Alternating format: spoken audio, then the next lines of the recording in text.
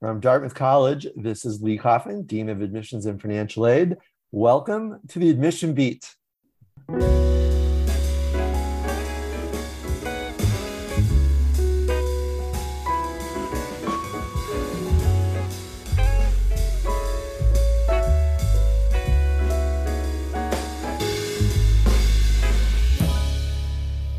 I accept that for most families, that's the conversation we're going to start.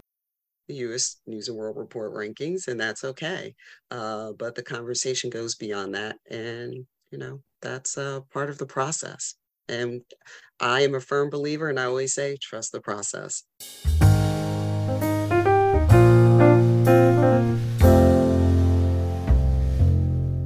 So when I meet juniors and seniors in high school and help them think about the path to college, I often advise them to keep in mind what I call the 3 Ps: program, people, and place.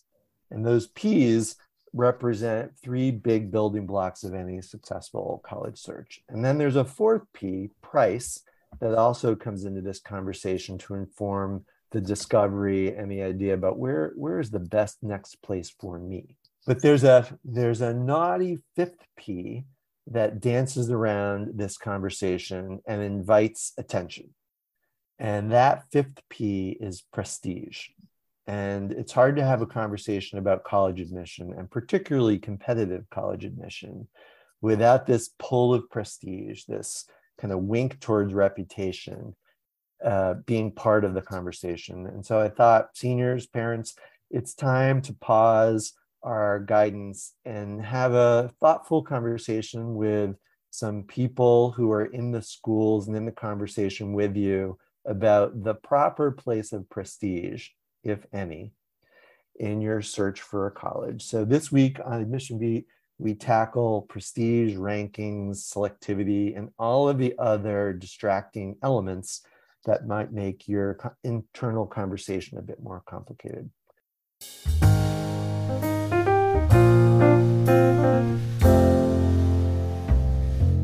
Today, I'm joined by 3 friends from very different parts of the country with really different backgrounds to help us think about this pursuit of prestige and how there might be some regional differences as well as we find students in different parts of the US. So going east to west, Kate Ramsdell is the Director of College Counseling at Noble and Greena School in Dedham, Massachusetts. And for longtime listeners of my podcast, welcome back, Kate. It's always fun to have you as a member of the Admission Beat. Thanks, Lee. It's so good to see you, and nice to be here. And then moving to the southeast, Steve Soud is the Director of College Counseling at Isidore Newman School in New Orleans, and previously worked at the Bowles School in Jacksonville, Florida. And before that, was a faculty member at Maryville College in Tennessee. So Steve brings not only a Southeast US perspective, but he's actually been in a classroom with undergraduates in a way that I think helps inform the topic we're having. So Steve, always fun to see you. Welcome to the Beat. Thanks so much, Lee. I'm delighted to be here and really excited to join in on this conversation. Thanks. And from the West Coast, someone who got up really early to join us this morning is my friend Janine Thompson, who is the CEO of the College Guru, College Consulting, where she helps families navigate this process one by one over many, many years. She's also been involved with the Gates Foundation in their scholarship program, and she's also been part of the A Better Chance program. So Janine brings multiple different perspectives to this, as well as one from our friends out west. So hi, Janine. Good morning. Good morning. I'm so excited to be here.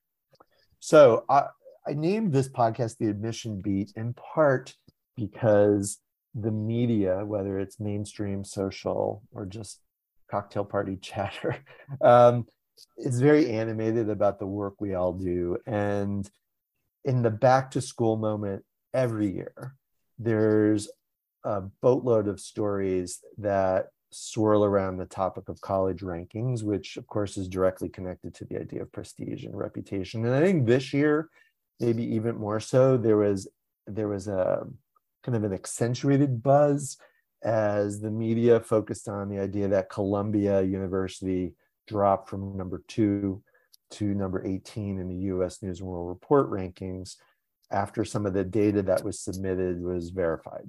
There was a story in the Washington Post that kind of underscored what it called the chase for prestige. There was a story in the Boston Globe where it was lamenting the faux precision of the rankings. U.S. Secretary of Education Miguel Cardona called the rankings a joke. So strong words coming from lots of different quarters. And I'm wondering, for the three of you, what do you see with students and parents as they both listen to this media, but also try to make sense of it? I've been fortunate working mostly in the Southeast, actually entirely in the Southeast, my career, and there's not quite the anxiety that I hear of my colleagues. Kate could probably speak to this, and Janine as well. That we have some kids who pay attention to the rankings, some kids and families, but it's a relatively small number here, and I'm grateful for that. Janine, you're nodding. Is that true for you? No. I mean, I'm in California and I have clients all over the country, and I actually have some out of the country, and they do pay close attention to the rankings. So I do try to have those conversations and say, okay, this is a great starting point, but let's go beyond the rankings. Let's dig deeper. Yeah. But Janine, when you say they zero in on them, what are they zeroing in on? Like what's the comment you hear most often?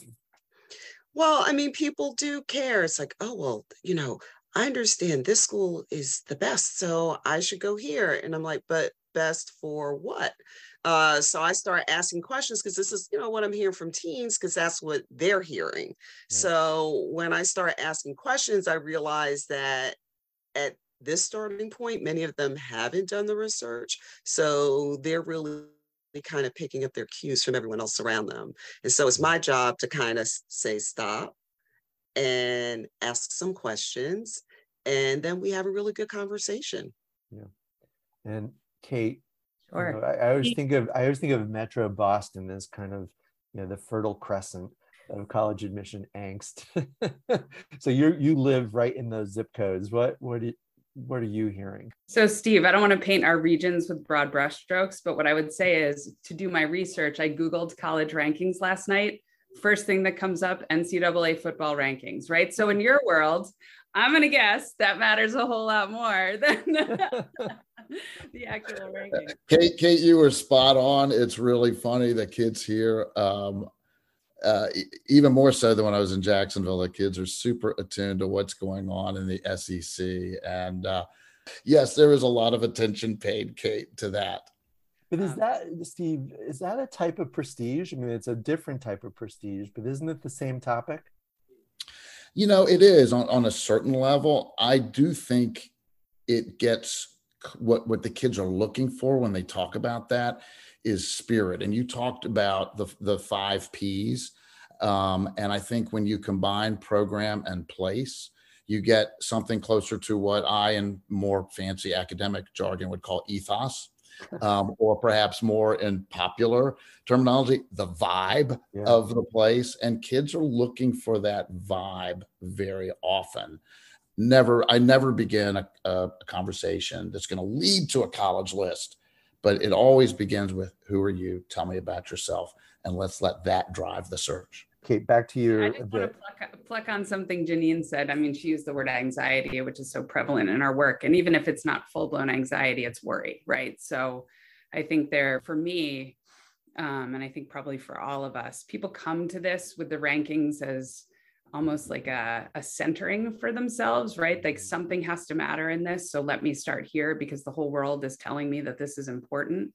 So we try, at least I encourage everybody in our office to try to think about what are the different reasons that people are clinging to those rankings. And I think they're different for different people. But a lot, it depends also on who you're working with. It could be somebody who, had the chance to go to Dartmouth Lee and they're desperate for their child to follow in their footsteps. It could be somebody who has a child who's going to be the first in their family to go to college. And this is going to be a mechanism for shifting their place and their income and their opportunities in society for a generation of people, right? There's people who are coming to this country, they were educated somewhere else. And the way they were educated, it was all in, thinly veiled meritocracy maybe, but much more numbers driven and easier to understand the way colleges were going to admit kids, so that when they come here, it's like my British parents going, why do they care about clubs and organizations? Like, who cares about clubs and organizations, right? So I think that's an interesting question to ask people, like, what's your why? So I think that's an interesting question to ask people, like, what's your why around? Well, I just wrote down rankings as centering. I thought that was such an elegant way of kind of centering this topic too, where there is a lot of uncertainty, a lot of ambiguity, a lot of what goes on behind the closed door questioning around the way a selective college does its work. And I hadn't thought about that before, that the rankings create sort of something that is perceived as being transparent. And I think let us maybe not forget that, you're paying more for a college education now in many cases than most people are ever going to either have or pay for a house. So there's some portion of this that has to be driven by the rising cost, I would imagine. I go back to my own college search in the very early 1980s. And, for parents, I'm guessing you're broadly in my age band. And those of us who went to college or thought about college in the 80s did so before rankings were a thing. I'm always struck, even in the Ivy League wasn't formed until 1954. In that same vein, U.S. News and World Report did not offer a college rankings list until 1983. I would say reputation was not a new phenomenon in 1983, but that was really the first time it was quantified in some way that you can look and say, this is number 1, this is number 10, this is number 11. And, Steve and Janine, I'm guessing you might remember that moment as well. I do remember the conversations then, and they do not compare to the conversations we have today, for sure. I might be the oldest person in this podcast. I'm 60, so I graduated class of 80. There was who thought about rankings, but I entered the admission world when I was a Cub admission counselor at Davidson, starting in 1984. Those rankings had just come out. And that it dropped a bit of a bombshell on the profession at the time. Yeah, no, it did. And here we are, in the fall of 22 with headlines at CNN and the Washington Post and the Boston Globe and, media outlets big and small all around that, focusing on this same topic. So what do you three see as the intersection of prestige and logic? Logic goes out the window when you put all of this in front of somebody. We have said in our office, we use a ranking system or rating system that has 4 parts, right? Far reach, reach, possible, likely. It's driven by the database that we use, Naviance. But we've actually scratched our heads a little bit and said, with a group of high achieving kids, when you tell them something is a far reach, it's what they want. Like, that's what they want to go for. It's such a conundrum in some ways, because what you're really trying to do is set their expectations and guide them towards a reasonable choice set using logic. And yet their sort of emotion and, this concept of like what they deserve and, how they're going to get there seems to take over any rational thinking. Because sometimes if I call this a possible, they're not going to want to go there. Should I, within reason, call it a reach to make it more appealing?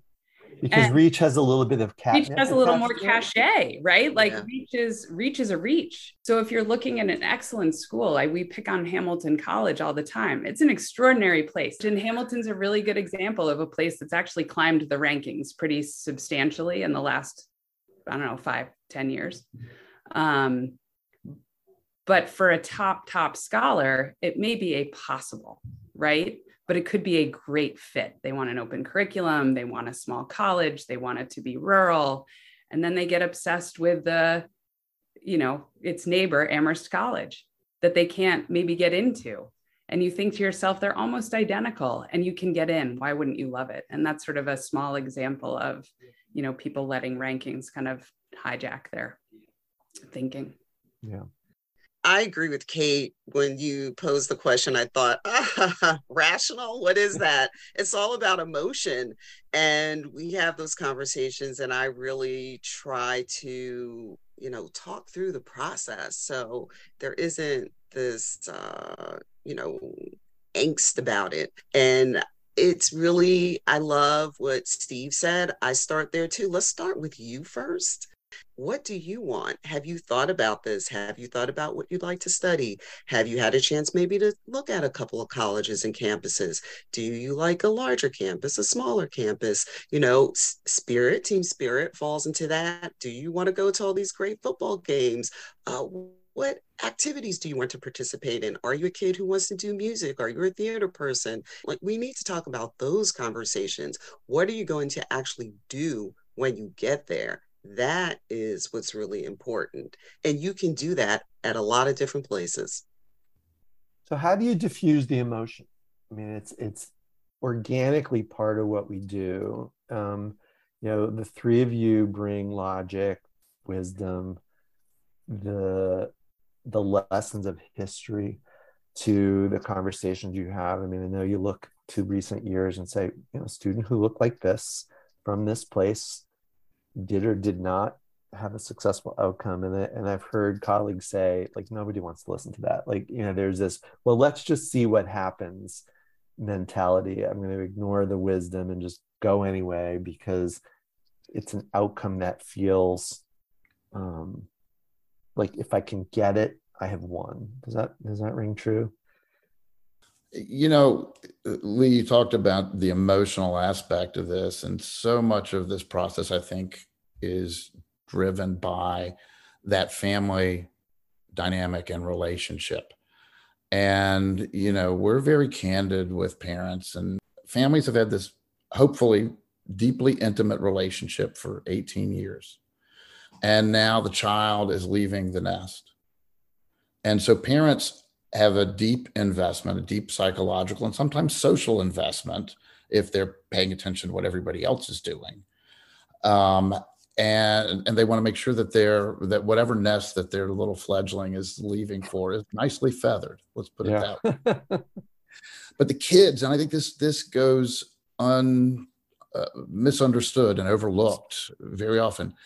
At the end of the day, kids want to please their parents. Yeah. And, when you're a parent and a 17-year-old is, yelling at you and pushing back and doing whatever they do, you don't think your kid wants to please you. They've spent their teenage years evidently trying not to please you. And to defy you, yeah. Yeah, but the reality is, at the end of the day, kids want their parents to be proud of them.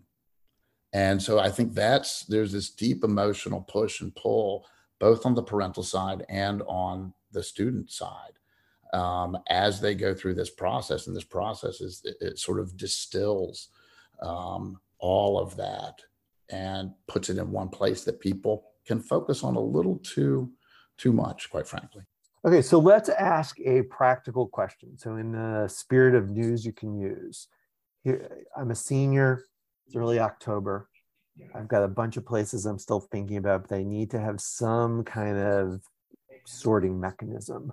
How do I create my own individually focused mini ranking? So I think I would ask kids to build themselves a rubric of sorts. And we've worked on all kinds of frameworks for our kids over the years. And I actually got this idea from a history teacher who uses this to evaluate writing. And it's an extremely simple 3-column rubric where in the middle you put what your criteria are. And so it could be the size, the location, that it can meet your full need, that it has certain special interests that align with yours. And then on either side, the first pass is that you kind of go through it and you say it either meets or does not meet. And here's why. So that's a very simple kind of first rubric. But I do see it as being effective because it just makes them think a little bit harder about, even within this set of negotiables or non-negotiables I have, what is most important now. And so that would be one practical way you could approach doing a ranking system for yourself. Janine, would you amend Kate's rubric in any way? I think it's a great idea. I find for students who are really lost and have no idea. So of course I start with the common things like major. Let's talk about your major. Can we not choose a school that does not have your major, please? This happens. So there's that. Is geography important to you? Are there social things that are important to you? What kind of experiences do you want to have? Do you want to study abroad? Are you someone who's into political science? So you want to be in DC having some great internship? Like, we look at all those pieces of data, and then, speaking to Kate's point, rank them and decide, okay, these are my pros, these are my cons, and where does my school fit? Steve? Well, I'll say two things. Number one, Kate, we actually 8 or 10 years ago, when I was at Bowles, and we use it at Newman as well, we came up with a college decision matrix that is the spreadsheet you're describing. I think, Kate, one of the insights I'm going to take away as a college counselor from this podcast is maybe we need to be using that a little earlier in the process, because we would give that to kids in March and April, right, as they're trying to make a decision.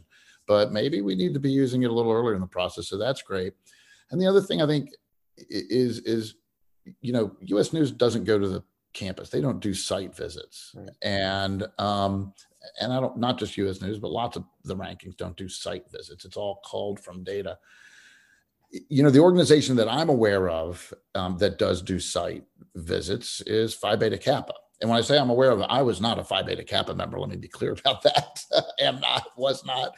But they do site visits. And I think probably the closest thing we have in the profession to a good housekeeping seal of approval is a list of colleges that have Phi Beta Kappa. And very often that will surprise parents at some of the places that are on that list or aren't on that list. That's not a bad place to start for a kid who's maybe a little further in the process. Maybe not, Janine talked about kids who, I have no idea. That might not help a kid who has no idea, but it might help a kid who's got some idea.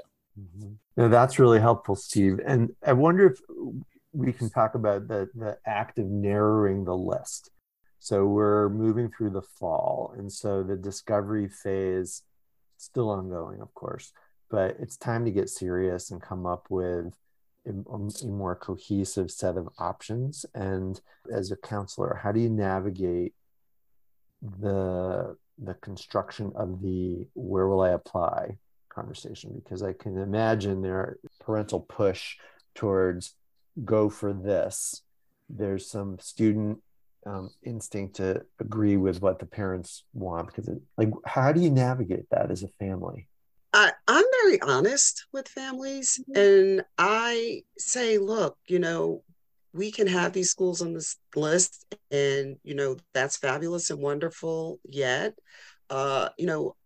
frankly, I pull out the numbers. Like, let's look at the raw numbers and look at the data. And when you have 80,000 kids applying for, say, 2,000 spots, parents are surprised when they look at the real numbers. And to that point, I say, we will still do this. We're going to prepare, you're going to prepare the best application possible. You've worked so hard to get to this point.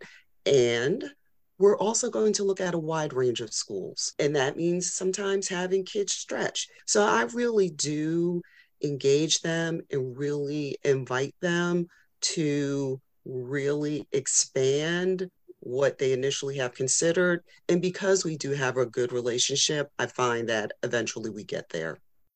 So Janine, you pointed me towards numbers, which was something I wanted to talk about, because there's so much data. I mean, rankings being one type of a number, but just broadly, I swim in data. I mean, I generate a lot of it. It bombards me from all perspectives.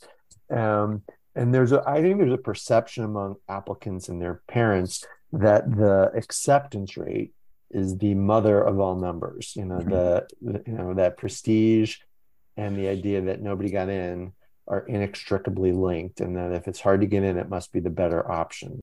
Well, now I need to apply to every top ranked school in the country because if I throw enough darts at the dartboard, I've got to get one, when we know that's not true. A lot of us over many, many, many years have celebrated our selectivity in press releases and the way we frame the narrative of our institutions. And I think initially it wasn't designed to be something that generated angst. But as the selectivity got tinier and tinier and tinier, how could you do anything but panic when you hear someone say, my admit rate is 4%? Because you flip that around, and that means 96%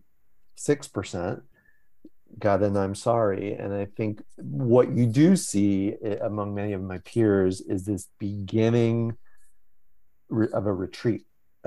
Stanford started it a few years ago where they said, you know what, we're not going to publish any information. It's available when it needs to be available, but let's recenter this conversation on something besides the acceptance rate and the yield and the number of applications. And then others follow suit. Last year in particular, there were several that followed Stanford into the, very, very redacted press release.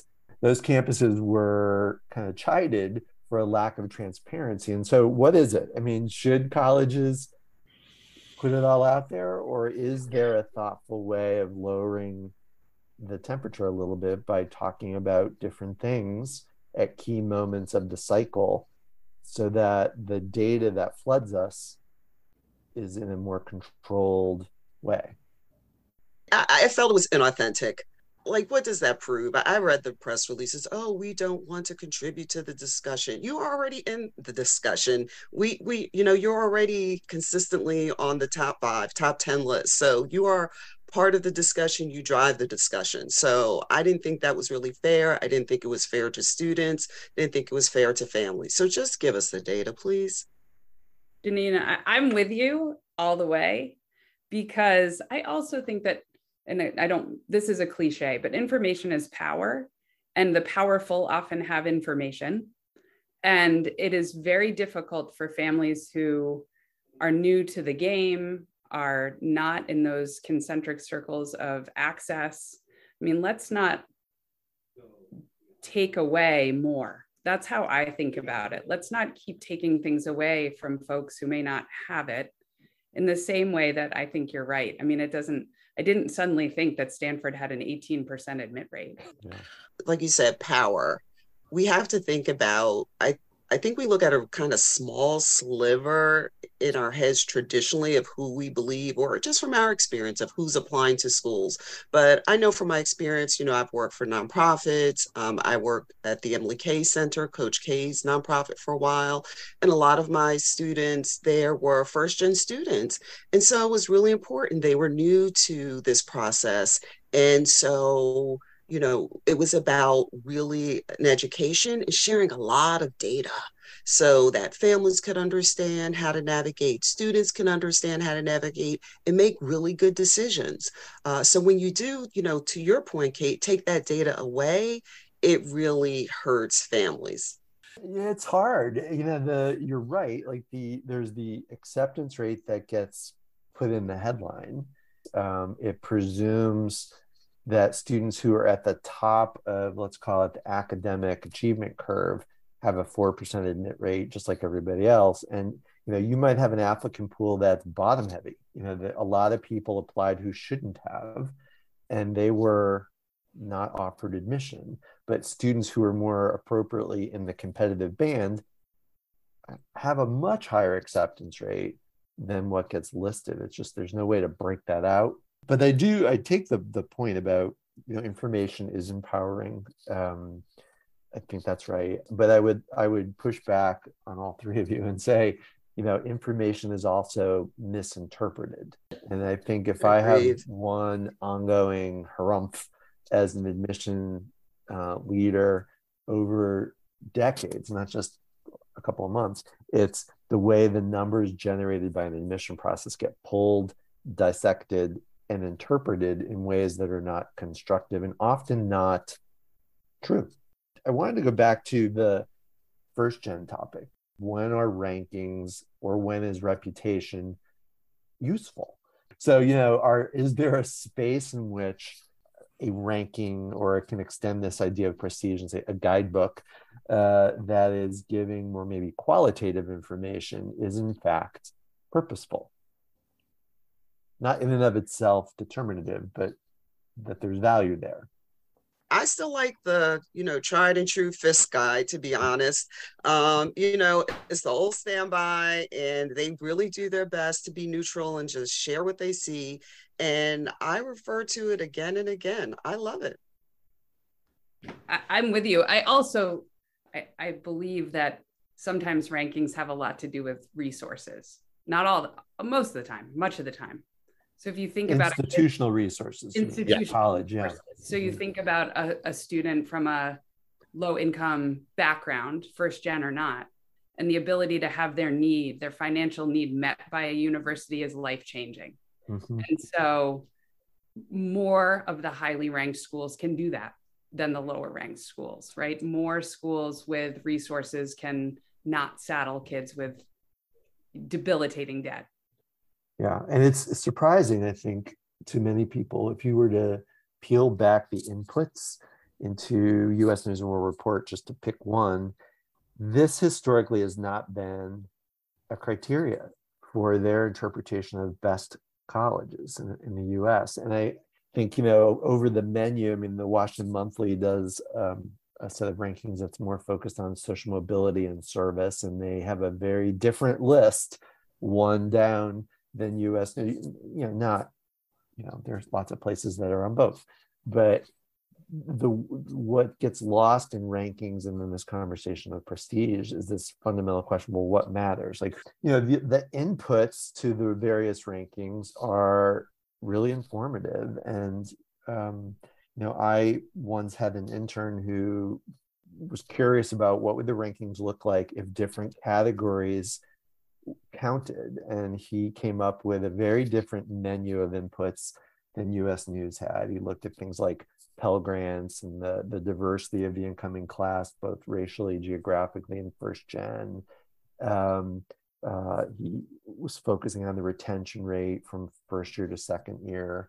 And when he did that, he got a very different list than many rankings often celebrate. And I think in this era where data is plentiful and Excel sheets are easy to use, it wouldn't be hard for a family to sit down with someone and say, okay, what are the categories that matter to me as attributes of the colleges I'd like to explore? Let me weight these and see what surfaces or not, because sometimes the name recognition drives this conversation about prestige. But the reality on the ground might not be the best play. You're all nodding as I say that. That's a much more labor intensive way of crunching data, but it could produce some aha moments that get lost if you just look at this and say, oh, Dartmouth's number 12. Well, what does that tell you? I was thinking about this. I had my mic drop rankings moment a number of years ago where I thought I should retire now. This was such a good move. I took out the U.S. News and World Report magazine, and this is actually a little while ago now because we were looking at a magazine together. And I said, let's lay out your criteria. And now let's go through this rankings list and cross out every school that you can't go to: military academy, the women's colleges. This happened to be a young man at the time.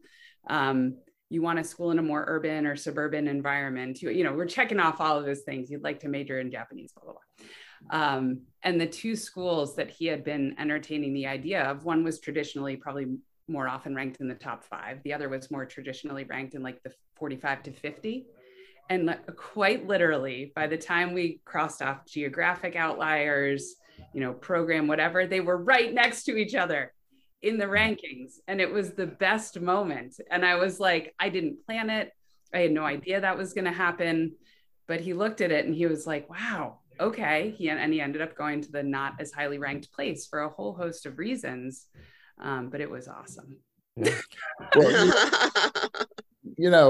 going back to Lee, you at the outset, you talked about Columbia dropping from 2 to 18. I mean, it's a legitimate question to ask, and I don't place any real value on either of those two numbers, but do we really think the experience at Columbia changed from that much from one year to the next? No, of course not. But Lee, you also asked, when are the rankings helpful? When I have a kid who's really interested in, social change, community change, I always love to pull out the Peace Corps rankings, like and they break them out by size of college and everything else, but who sent more kids to the Peace Corps the past year? And that's a real eye opener for kids, because it's not the places they expect. And so there is value to rankings when you can use it to expand kids' notion of what would be a good fit for them. No, that's a great point, Steve. And are there other rankings any of you use that are not US News? Like the Peace Corps ranking is a great example. What else is out there that a listener who does not have the benefit of a counselor like one of you in close proximity? Like what other lists in the internet or book-based space can someone access? I like to use the Pride Index when I'm working with a student who may be, thinking about a place that's got a more inviting and inclusive space for LGBTQIA plus students or students who are trans or non-binary. And it's not a perfect measure, but it's a great jumping off point and gives you a great set of resources for kids. And it helps kids kind of do a little bit of a deeper dive. Like, is this a campus where, not only are there active affinity spaces, but I might be able to live in non-binary housing, or I might be able to have access to more resources for mental health, for physical health, to feel safe on a campus. And it's been a real game changer for some kids. It's actually really shaped some lists for my students in the last couple of years. And I'm guessing some of the places on that list might not be top of mind names in every case. Well, yes, and it's especially good because my flagship institution, UMass Amherst, is incredibly highly ranked. And unlike the South, where lots and lots and lots of kids love to go to their state flagship who come from independent schools, that's not always the case here. We have lots of applicants, but it's a nice way to highlight that UMass is an incredible place for kids from all different kinds of identities to find a home. Steve, you once were a professor. From that campus classroom perspective, broadly, did your sense of prestige shift when you were standing in front of a room, having a conversation, or teaching or grading, or did you hear things from your students where you thought, you know what, once they matriculate, prestige stops being a topic? Well, the place I worked, Maryville College, it's in East Tennessee. It's just outside Knoxville. It's one of the 50 oldest colleges in the country, founded in 1819. It was founded by a Princetonian. And so to this day, every Maryville College student writes a senior thesis. And but it really focused on educating kids from, rural and Appalachian backgrounds. And the education they got was really remarkable. It's not where you go, it's what you do when you get there.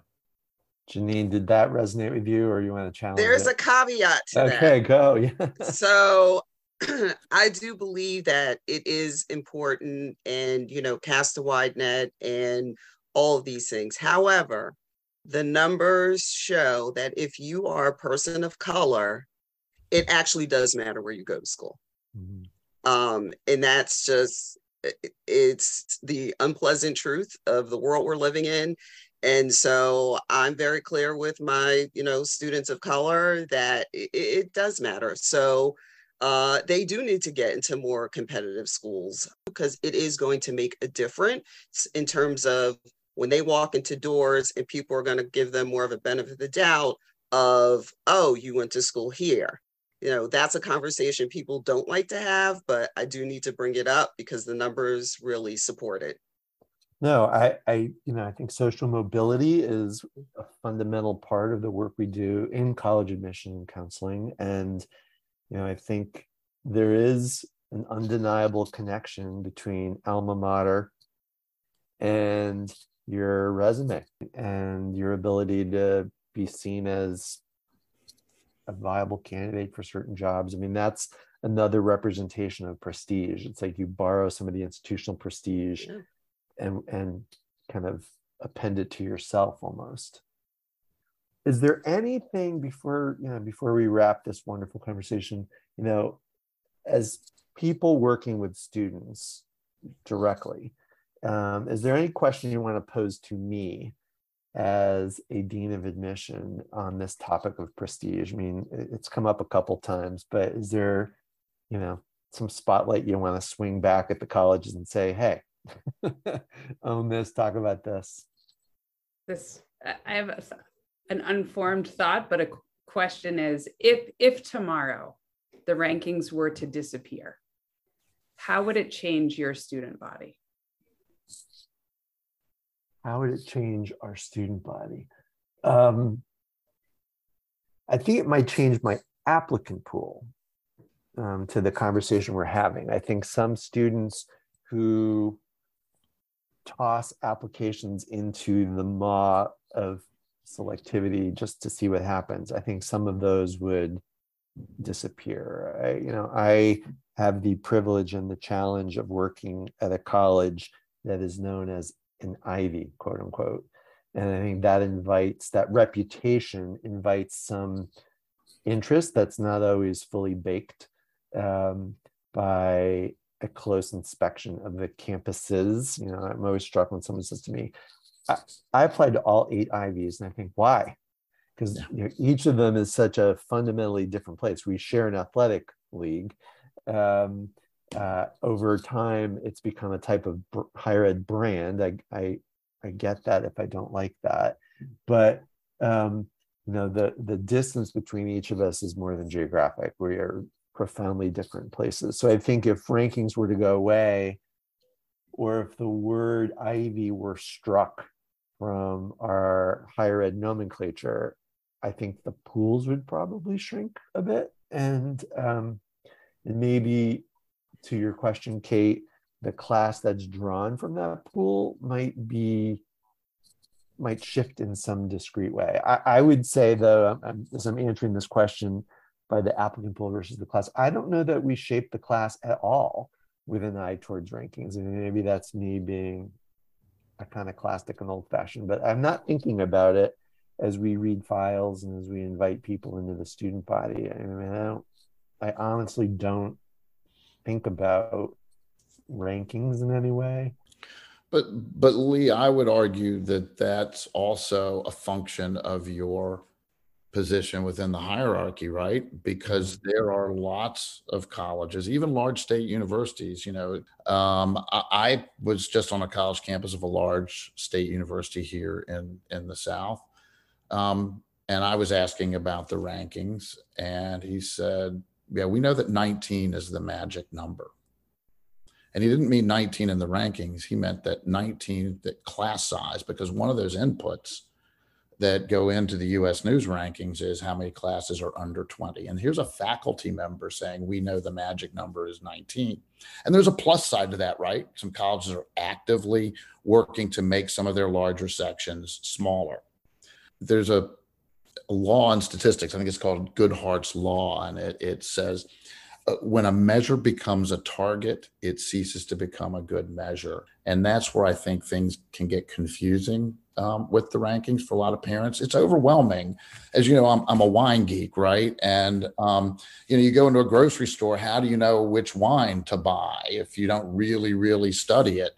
And you go to the rankings, right? The ratings. Oh, well, here's what Wine Advocate says. Here's what Wine Spectator says. So I get why the rankings feel comforting to parents who feel overwhelmed by the process. No, I think you're 100% right. I see campuses all around me where the rankings have become guidelines, and I love the comment about something you measure shouldn't be the target. And it is in a lot of ways, because it's this question of prestige. It's not just on the applicant side and the parent side. It's also the campus itself. Our alumni like us to be seen as a high flying place, and it all wraps around itself. And let's face it, I mean, at the end of the day, the goal is to graduate and go out into the world and create a career. And there's prestige from the organizations that are going to be doing the hiring. It's, it's multi-layered. So, the media in their September assessment of prestige and rankings said it's time to just declare them as bunk. I don't know that we got to that conclusion. I mean, I think there's a critique of them as being limited or flawed, but I don't know that they're wholly without some value in the way a family should kind of use them, maybe kind of like testing as a supporting piece of information, not the driving piece of information. Is that a fair parallel? I think it's a good place to start, and I accept that for most families, that's the conversation we're going to start. It's probably going to start with the U.S. News and World Report rankings, and that's okay. But the conversation goes beyond that, and that's a part of the process. And I am a firm believer, and I always say, trust the process. Yeah. Well, that's a great place to end. Janine brings us out on a high note. Janine, Kate, Steve, thanks for joining me this morning on the Admission Beat and to bat around this topic, which, whenever I'm in a room of colleagues on either side of the admission desk, this is one of the topics that is never lacking opinions. So thank you for sharing your wisdom and your thoughtfulness with us today. And next week on Admission Beat, our episode will be an encore of one we aired in the spring of 2021 on my former podcast, The Search, and we'll meet two senior administrators from Duke University for a conversation about does it fit? And the idea being rankings are helpful, but your firsthand experience on a campus is really what ought to be a guiding impulse for you as you make your way towards an application and a final choice.